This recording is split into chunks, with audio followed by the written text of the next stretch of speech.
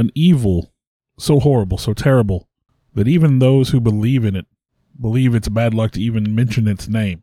So, of course, Eric, we're going to talk about it. Bad juju. In the Southwest, the native peoples, they believe in a creature, a person, called the Skinwalker, an evil witch that can transform and take animal shape and brings bad luck to even those who would dare speak the name. Which you've done several times already, Bill. And we're probably going to do it again. Oh, my goodness. So tonight we're going to talk about Skinwalkers. From a child born into this world, we are taught what to believe. Closed-minded we become, fearful to be deceived. Still we desire to know what lies beyond that locked door. The art of the storyteller, conjuring tales of legend and lore. History hidden, lost knowledge, things forgotten and the unknown. These are the things that direct us and will set the tone. Welcome, friends, to another episode of Nightmares on the Lost Highway.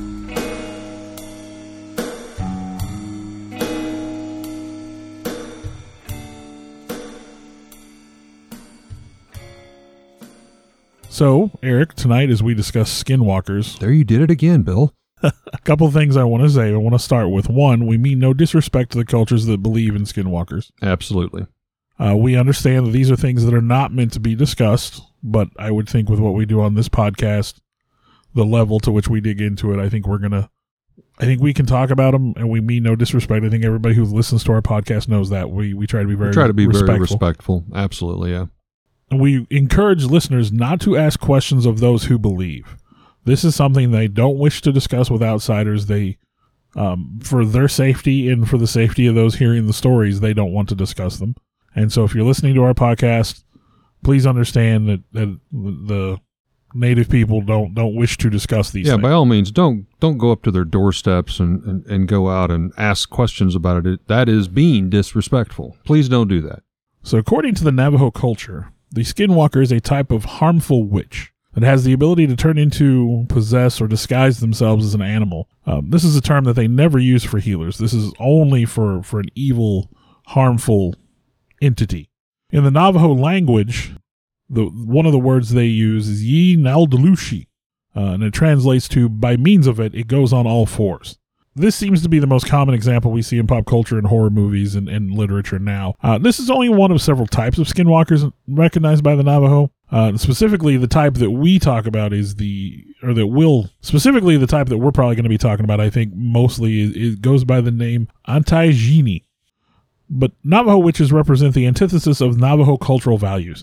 This is the opposite of what the Navajo people believe in, the values they embrace, and that is why this is an evil thing. You don't want to talk about evil. To talk about evil is to give evil power in a lot of belief systems. So, especially like with demons, you never speak a demon's name, it's recorded because you're giving it power. Yeah. Along those same lines. Witches, in this case, are seen as evil, and they perform twisted ceremonies and pervert the good works of medicine that the Navajo people do encourage and embrace. And like a lot of traditions, in order to practice good works, traditional healers do learn about both good and evil magic. And some become overwhelmed by the temptation of evil's perceived power. And they become corrupt and they choose to become witches. Now, again, as you touched upon, shape-shifting itself is considered by the Navajo evil. That is unnatural. It's an unnatural ability to a point, as you said, most will never talk about it. They don't want to talk about it, address it, give it power. As you said, it invokes bad luck, possibly even death by mentioning it. But because of this, a lot of the stories that we're going to dive into, you're going to find kind of has different twists, different origins, if you will, because it is not a story that has been well documented for that reason. The Navajos don't want it documented. So some of the stuff that we're going to talk about tonight, you're going to say, well, that's a little different than what I have heard, or you'll see in any kind of your research, you're going to see those different variances. And I think that's a big reason of why. Well, yeah, like you said, especially with this story, where this is something the Navajo don't like to talk about. They don't like, especially with outsiders. So, yeah, like you said, it's not well documented. The stories we're going to tell, they just vary by person to person, account to account. It truly is handed down verbally and sketchy at best. As a matter of fact, I believe J.K. Rowling in one of her books talks about some Native American traditions, maybe even the Skinwalker itself. And a representative of the Navajo Nation was just like, look, we hate it when you do this. You know, this is our traditions. This is our history. And when you do this, you know, they feel like it diminishes the story, which I completely understand. But again, I don't think we're getting into this in any level of detail. Right. But, and again, we mean no disrespect. Now, I will say in here, I think part of that reason, and this is just to stress the importance of why the Navajo don't talk about it, it's a common belief, again, you're going to find variations, but it's a common belief that a ritual of some sort was performed by the individual, which most likely included taking the life of a family member or a loved one to achieve that next level of power. Well, yeah, you have to perform the most evil of deeds, and that is, of course, the killing of a close family member, and typically a sibling in the stories. Yeah, I mean, that kind of power clearly comes with a price. Yes. And again, that's pretty common in definitely stories. Dark evil. Yeah. So we talk about the shape-shifting aspect there. The animals that are most commonly associated with witchcraft include trickster animals, and in Native American traditions, that's typically coyote. Coyotes are usually the animal most commonly seen. Usually predatory animals in general. There's some mentions of a wolf or a fox maybe, but again, coyote is by far the trickster of the Navajo. It's also possible for the skinwalker to possess living animals or people, walk around in their bodies, forcing them to say or do things they normally wouldn't. Some versions of the story, some versions of the tale, if you look a skinwalker in the eyes, you'll freeze in fear, and the skinwalker will use that fear to gain power. Skinwalkers could be male or female. Skinwalkers will often need to wear the skin of the beast they wish to become, and partly because of this, the Navajo consider it taboo to wear the pelt of any predatory animal. You know, they'll wear buckskin or buffalo or whatever, but they don't wear, you know, wolf or bear or anything like that. Now, they say those that are shapeshifted are detectable by their eyes. The eyes will remain human when they're in animal form and will turn red when light is shined on them, which most animals' eyes don't turn red. Exactly. And is also, while in human form, the eyes will look more animal-like, so you can always tell a skinwalker by the eyes. Something just doesn't quite look right. Now, you had mentioned, you know, the Navajo word for skinwalker does translate to loosely, by means of it, it goes on all fours, which obviously insinuates the creature or person would change into that of an animal with 4 legs. However, while this is normally a coyote, like we talked about, maybe a wolf or a fox, also there are some tales that mention an eagle, an owl, or a hawk, which obviously, you know, does not have 4 legs. Now, you had mentioned the word witch, which I thought was interesting, not medicine man or medicine woman, but the witch, which implies that darker side. They've chosen that path of evil. And again, what do you associate some of those creatures with? A witch would be almost like a familiar, an owl, a hawk, or in this case, like an eagle, again, with the Native American twist onto it. That's obviously a little bit more rare. It's not near as common. Regardless of when the creature individual is affected by the skinwalker curse, it is noticed that they become more reclusive, often pulling back to maybe a cave or away from society or away from the tribe. They're seeking refuge or solace in deep forests, caves, or wherever away from their original home, but they don't leave that area. It's almost like there's a binding to the land of where that curse took place, maybe of where they spilt the blood of that family member or loved one. So I thought that was kind of interesting that there are some twists to the stories that maybe not have all 4s of legs, but maybe sending this out to spy or to gain information. Well, one of the stories I read, so they'll take the animal power appropriate to what they're trying to do, or the animal shape, I should say. You know, if you want to hurt someone, you're going to take a predatory form. If you're trying to be sneaky, you might take the form of a rat. If you're trying to get somewhere quickly, it might be an eagle or a bird. So it makes perfectly good sense. Yeah, and it depends on what you're trying to accomplish. So if you're being plagued by a skinwalker, you're going to want to take care of that problem. Skinwalkers are notoriously hard to kill in the folklore. Usually attempting to do so will result in the witch attempting to get nasty revenge upon you because, again, they're so hard to kill. Killing one does require the assistance of a powerful shaman, and that shaman will need to know the rituals and spells necessary to turn the skinwalker's evil back upon itself.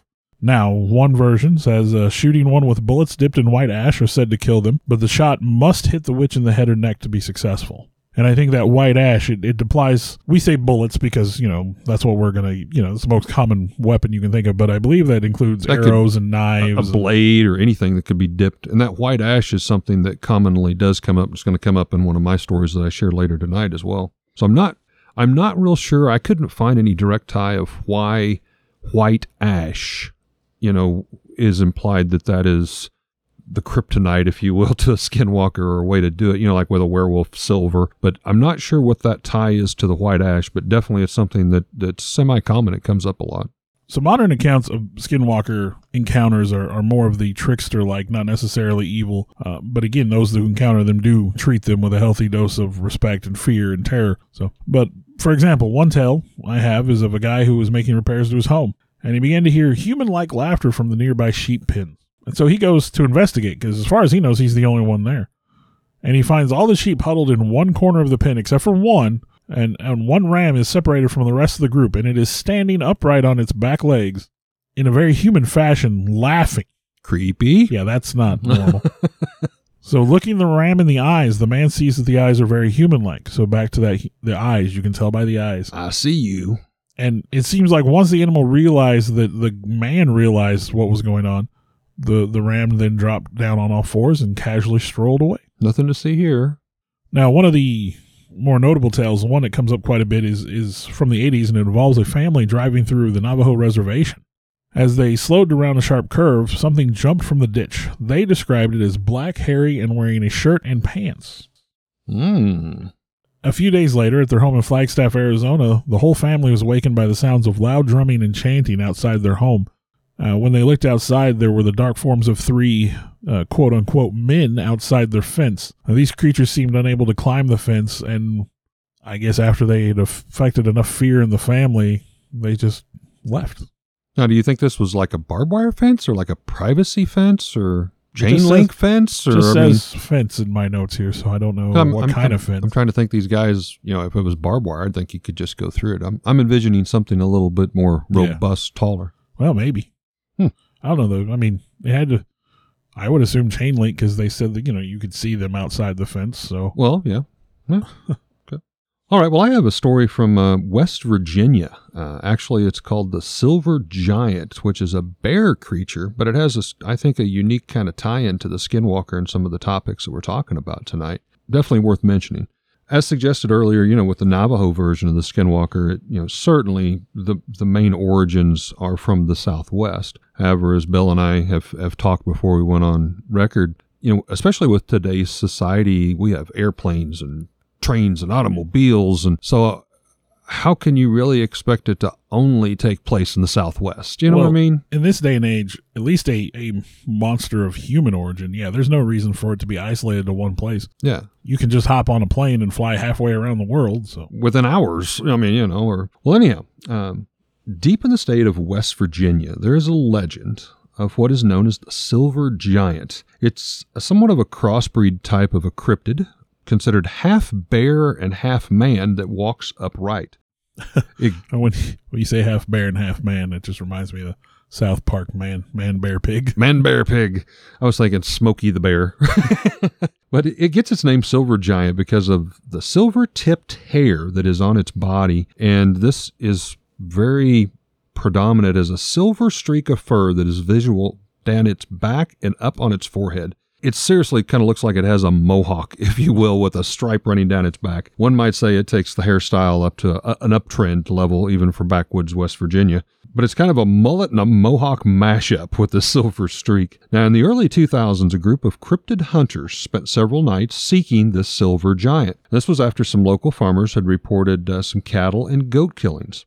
They first found what looked like to be large bear tracks. They had set several traps, some with live goats and some raw meat to help lure this creature or beast in. In two of those traps, they positioned strategically in and around an abandoned barn and kind of some sheds of this abandoned farm. Now, both times the bait went missing, the traps were sprung. However, not maybe the way in which you would think. The traps that included some of the giant steel traps that would literally capture a bear, but also some homemade swinging spiked logs that could be triggered. So we're going to go in Indiana Jones style here. But without any sign of blood or fur, these traps had been sprung.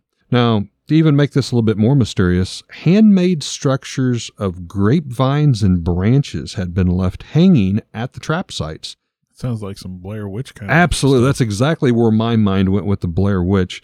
These resembled, however, like spheres, or what some might call even crescent moon shapes. They were larger, almost the size of a soccer or basketball. They were quite intricately woven from the grapevines and branches. Now, during one night during the investigation, strange animal calls were heard, along with a lot of commotion at a damaged metal corn silo. When the men went to investigate, they found what literally looked like a full-grown cow that had, in their words, quote, exploded inside the corn silo and had been eaten upon, unquote. That's awful. That's pretty disgusting and disturbing. That's awful. I mean, in both right OFFAL and awful AWFUL. Now, this silo was one of those, it was about 15 foot tall. It had the typical access panel kind of at the ground level, maybe a 3-foot door. But due to a storm, part of the roof had been lifted off or was even missing. So you have to ask,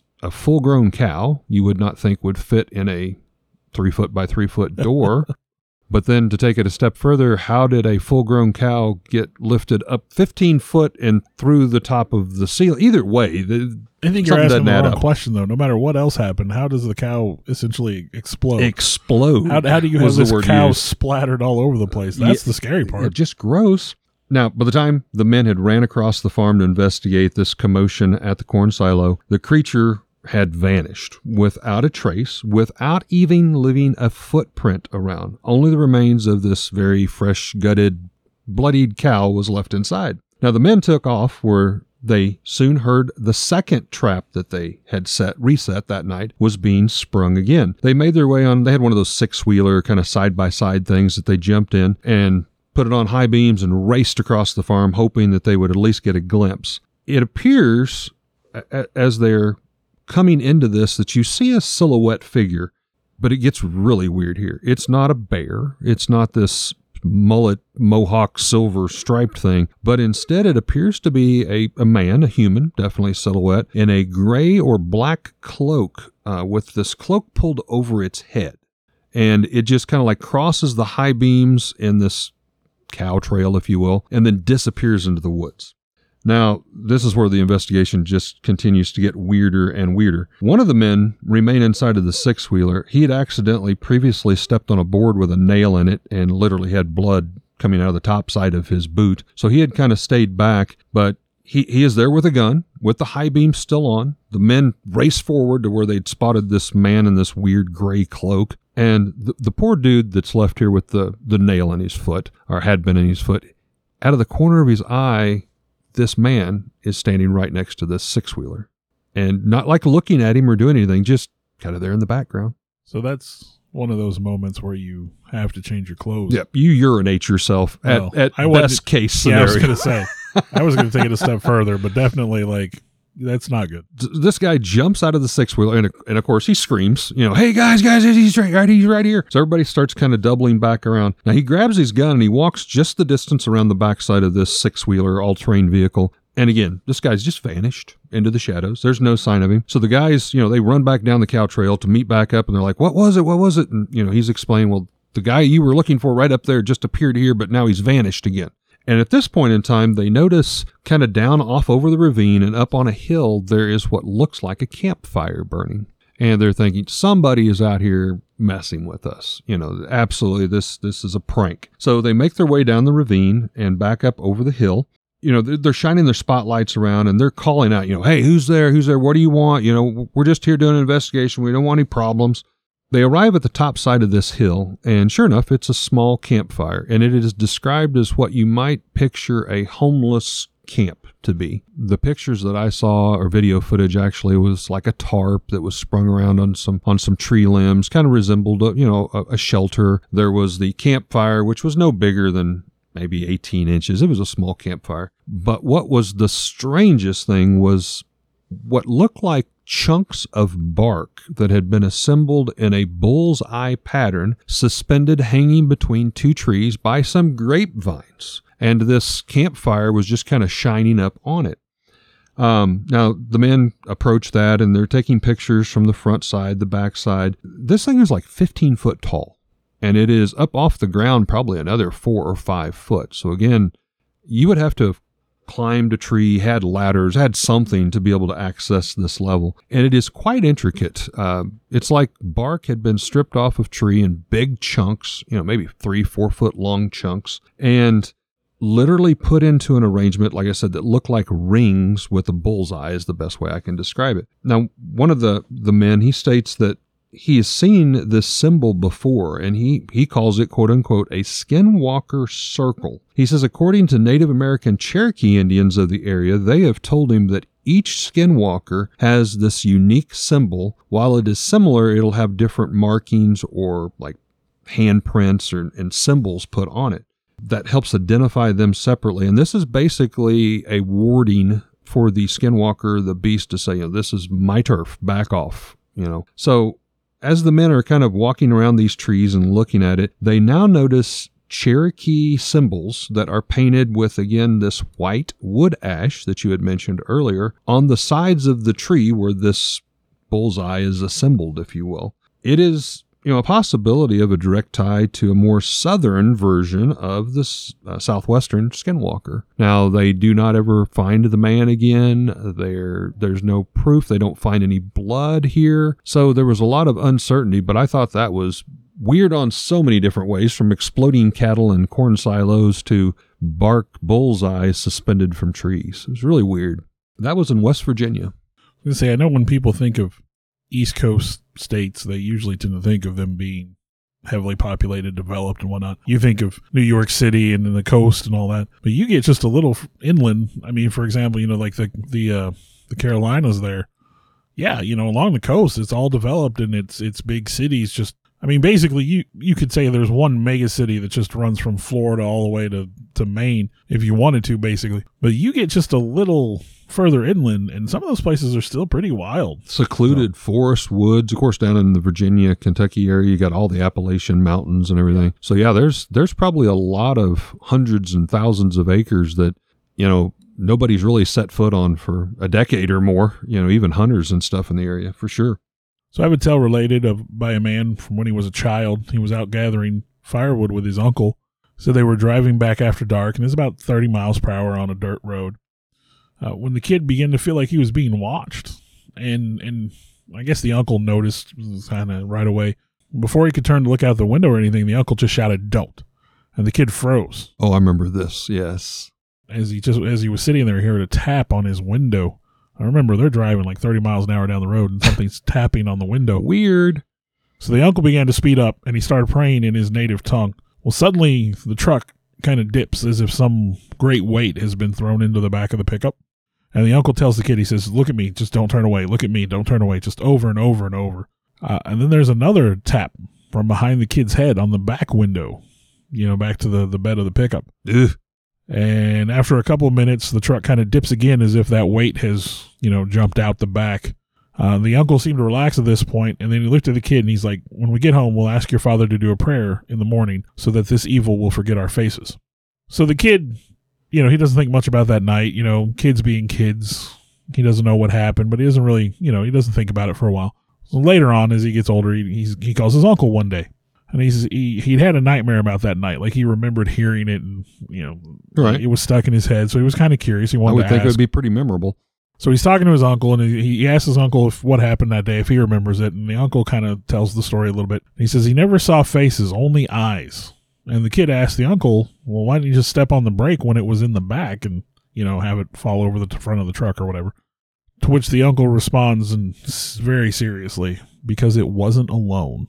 All right, I've got a tale of the infamous Skinwalker Ranch. Now, we've talked about Skinwalker Ranch before. We actually did an episode on it. All kinds of stuff happening there. Well-known, phenomenal hotspot. I think Bill's words summed it up the best. I believe he used in the earlier podcast a buffet of strange occurrences. Smorgasbord. Smorgasbord is what you said. Okay.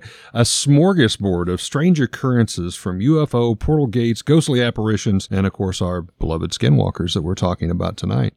Now, back in 2010 is when this particular incident takes place. For those of you who may not be familiar with Skinwalker Ranch, it's part of a 512-acre ranch in Ballard, Idaho, formerly known as the Sherman Ranch.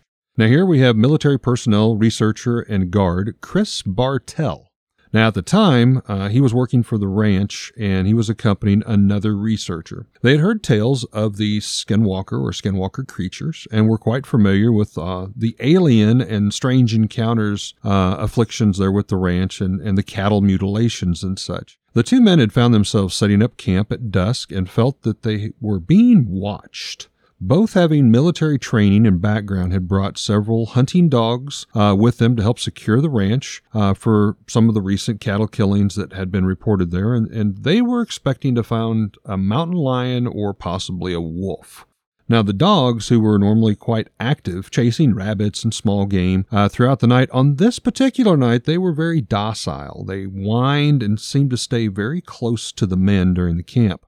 Now, another thing, they said that just everything seemed off was the word that they used that evening. They had even said that some of their radios and communication radios that they used were having weird things. Now, this is, again, commonly associated with Skinwalker Ranch. But all night, this type of behavior continued. Now, during this, they heard small gravels moving amongst the rocks there on the bluffs, twigs snapping, as well as just feeling uncomfortable that they were definitely being watched all through the night. Finally, at daybreak, the men and the dogs investigated the surrounding areas where, had just had a little bit of light rainfall the day before, so the ground's still moist enough that they were hoping to pick up some tracks. And sure enough, they immediately came across some very large, what they described as dog or wolf-like tracks, not cat at all.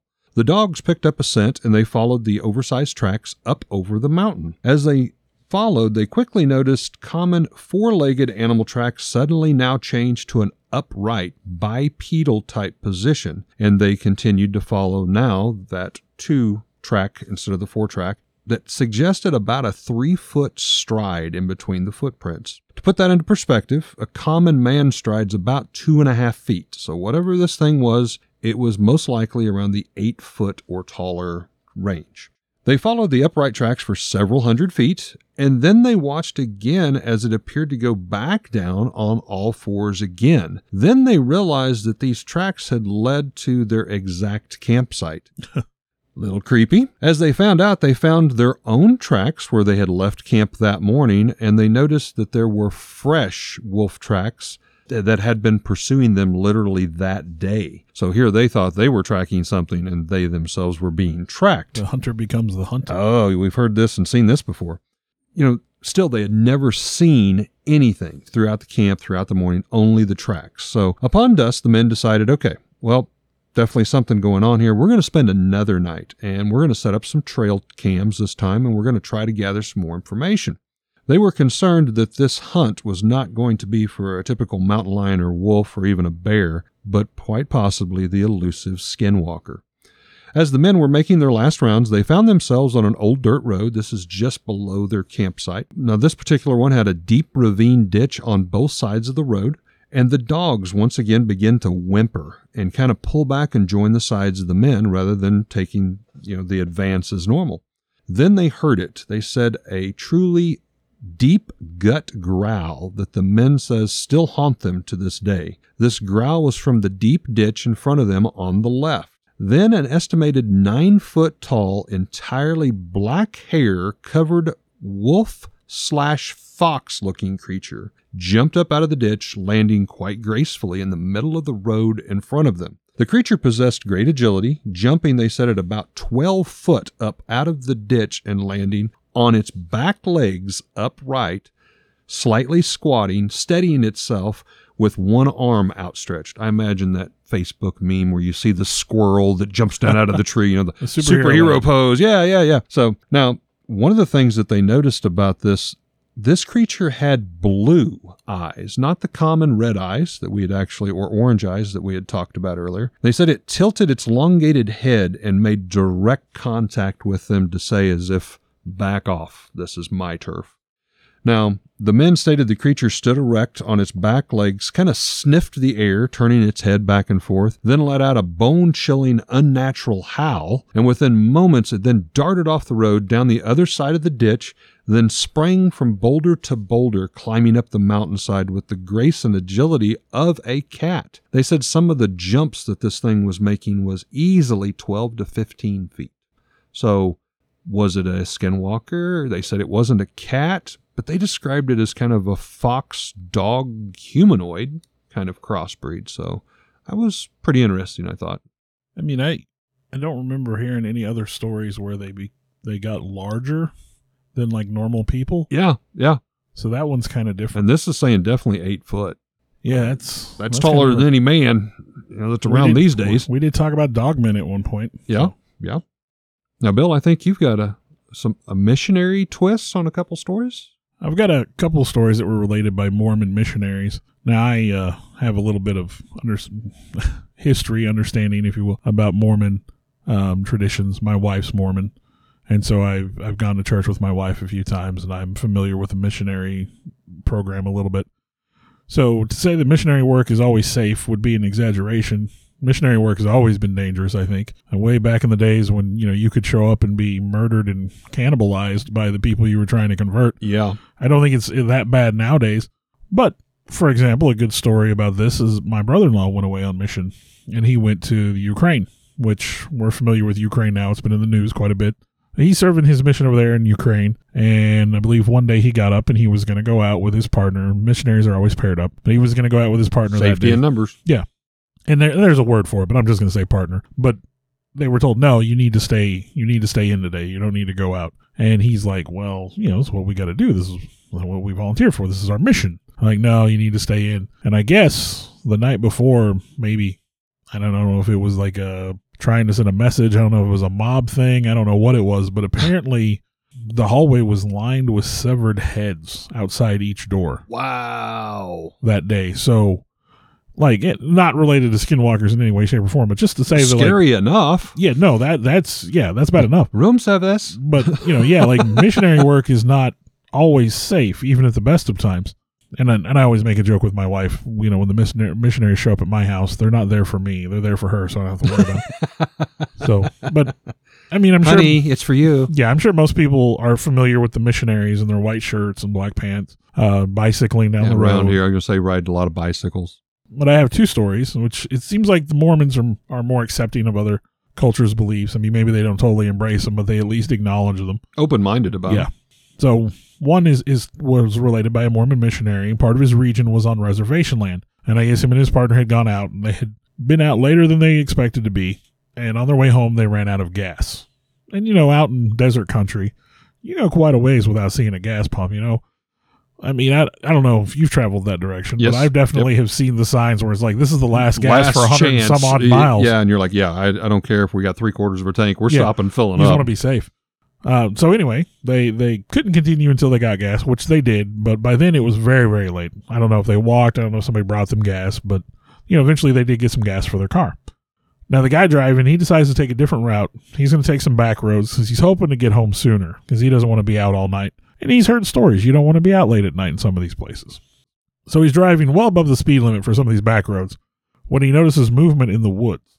Now, he thinks it's coyotes at first, and then he kind of stops and looks out the window to see what's going on. And when they stop, the companion, his buddy in the passenger seat, kind of wakes up. And he's, what's going on? And the driver was shaking. He said, look, I'll tell you later. And he just lays on the gas and he takes off. And he tells the companion in the passenger seat, he goes, just say a prayer. So when they get home, the companion's asking him, man, what happened? What did you see? What's going on? And he's like, I looked down at the road next to the car and I saw 6 men running on all fours, keeping up with the car. And I was doing at least 40. That is right out of a horror film. Yeah, that's creepy. Wow. Now, the other one, this is one of the first tales that I stumbled upon from missionaries about the skinwalker phenomenon. And I really like this one. This is one of my, I thought this was one of the better stories I found. The missionaries, they're out, this pair, and they're covering an area, and part of their area that they cover has the San Carlos Apache Reservation in Arizona. So him and his partner, they had use of a truck. Now, normally, we talked about bikes. Mm-hmm. Normally they just bike around because they're in an area like a town or something. Right. That's definitely a little bit more rugged and rural area. Yeah, these guys had kind of a large area to cover, so they had access to a truck to help them go to. There were other little towns they had to go to, so they were driving town to town.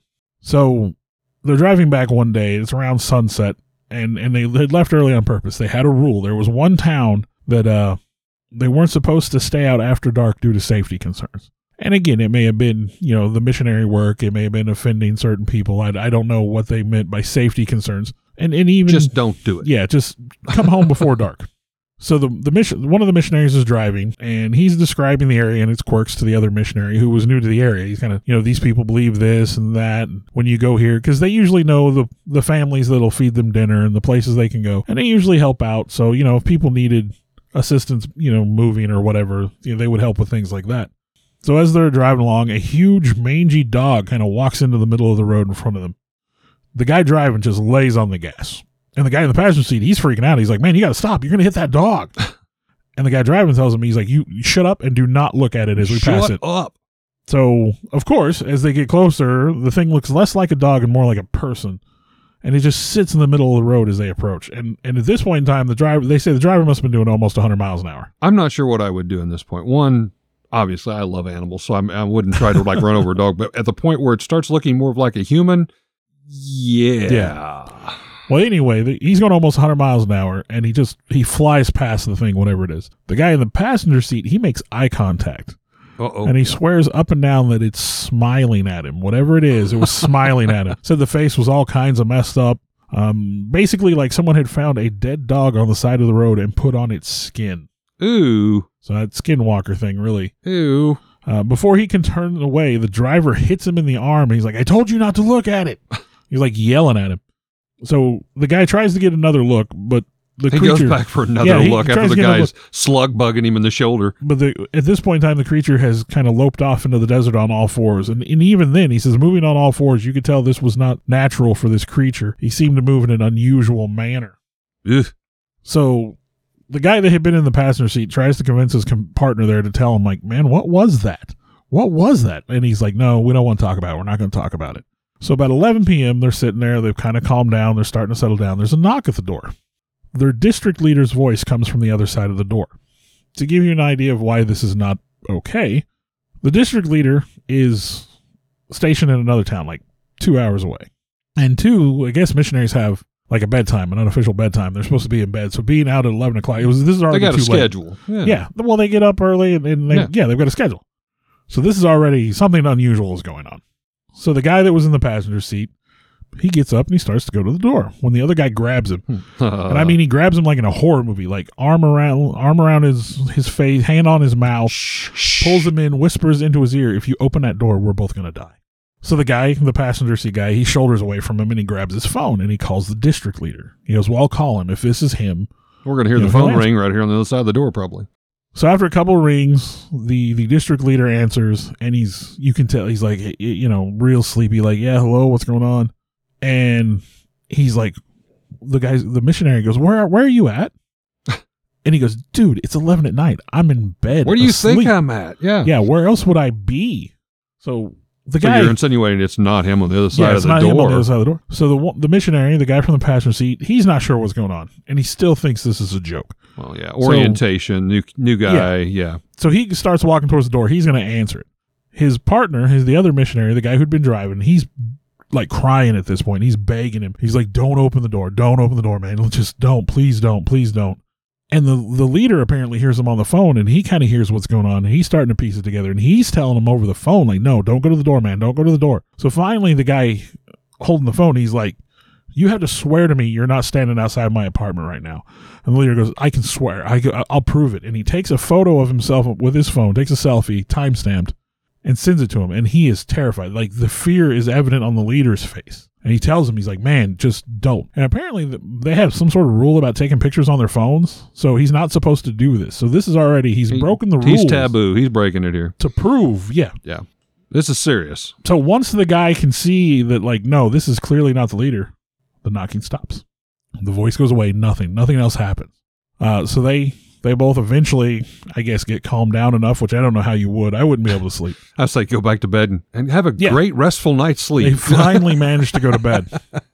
So the next day, there's like a missionary, I don't want to say conference, but gathering where all the people in the area get together, and their leader's there, their district leader. And so the he's guy driven that 2 hours or whatever to meet up with them. Well, this is at a different location, like an in between, maybe. Okay. So the guy in the passenger seat, he still thinks they're hazing the new guy, and he goes to the district leader and he goes, "Man, why would you drive 2 hours to come out and just mess with me? That's prank me, yeah. That's not okay." And that's messed up. So at that point in time, the district leader tells him the story of the Skinwalker, and why he's like, seriously, I knew you were in danger by what you had told me. This is what happens when you make eye contact with them. Yeah, you don't look him in the eye. That's a cool story. I really like that one. I thought that one was good. I really liked that one. I felt that it kind of, again, and there are some cases that are documented. I found a book on the Mormon website even where it was, strange encounters from missionary work. So they absolutely document these things. But yeah, I thought that was a very, man, if it happened to me, that would have been crazy. I would not have gotten any sleep that night. I don't care. I would have moved the chairs, the couch, whatever in front of that door. You don't sleep after that. Yeah. Well, we hope that you have enjoyed yet another exciting episode that you'll find here on Nightmares on the Lost Highway. And remember, folks, if you see some creepy wolf coyote looking creature, don't look it in the eyes. Don't. Thanks for listening.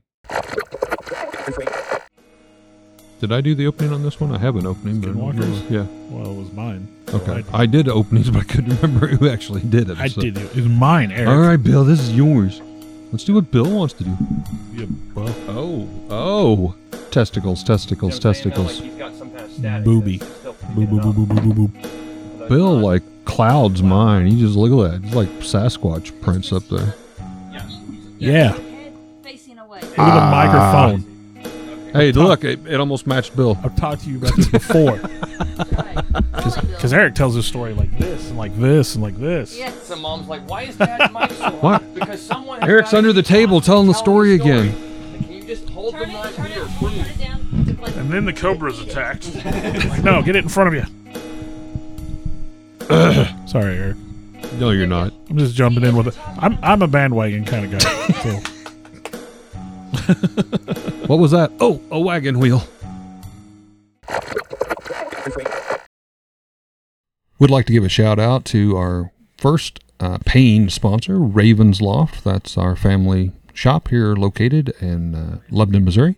It's your one-stop gaming, vintage toy, and collectible shop where you can find Star Wars, Transformers, G.I. Joe, comics, vinyl records, role-play gaming, Magic the Gathering, and so much more.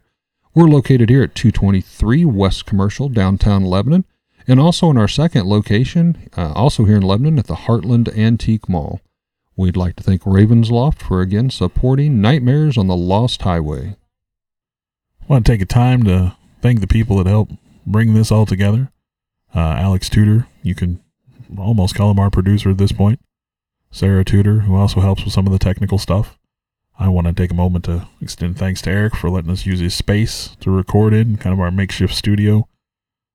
I, in turn, would like to thank Bill for, one, putting up with me and using this camaraderie to do something we both very much love and enjoy doing, and thank Bill's family for allowing him to spend all the time to work and clean up our recordings and present them in what you hear in the final terms, the final edition, if you will. And I'd like to thank all of you for continuing to listen. I know we've got some loyal followers out there. We do this as a labor of love, but we're happy that there are people that enjoy it hopefully as much as we do. Thank you very much.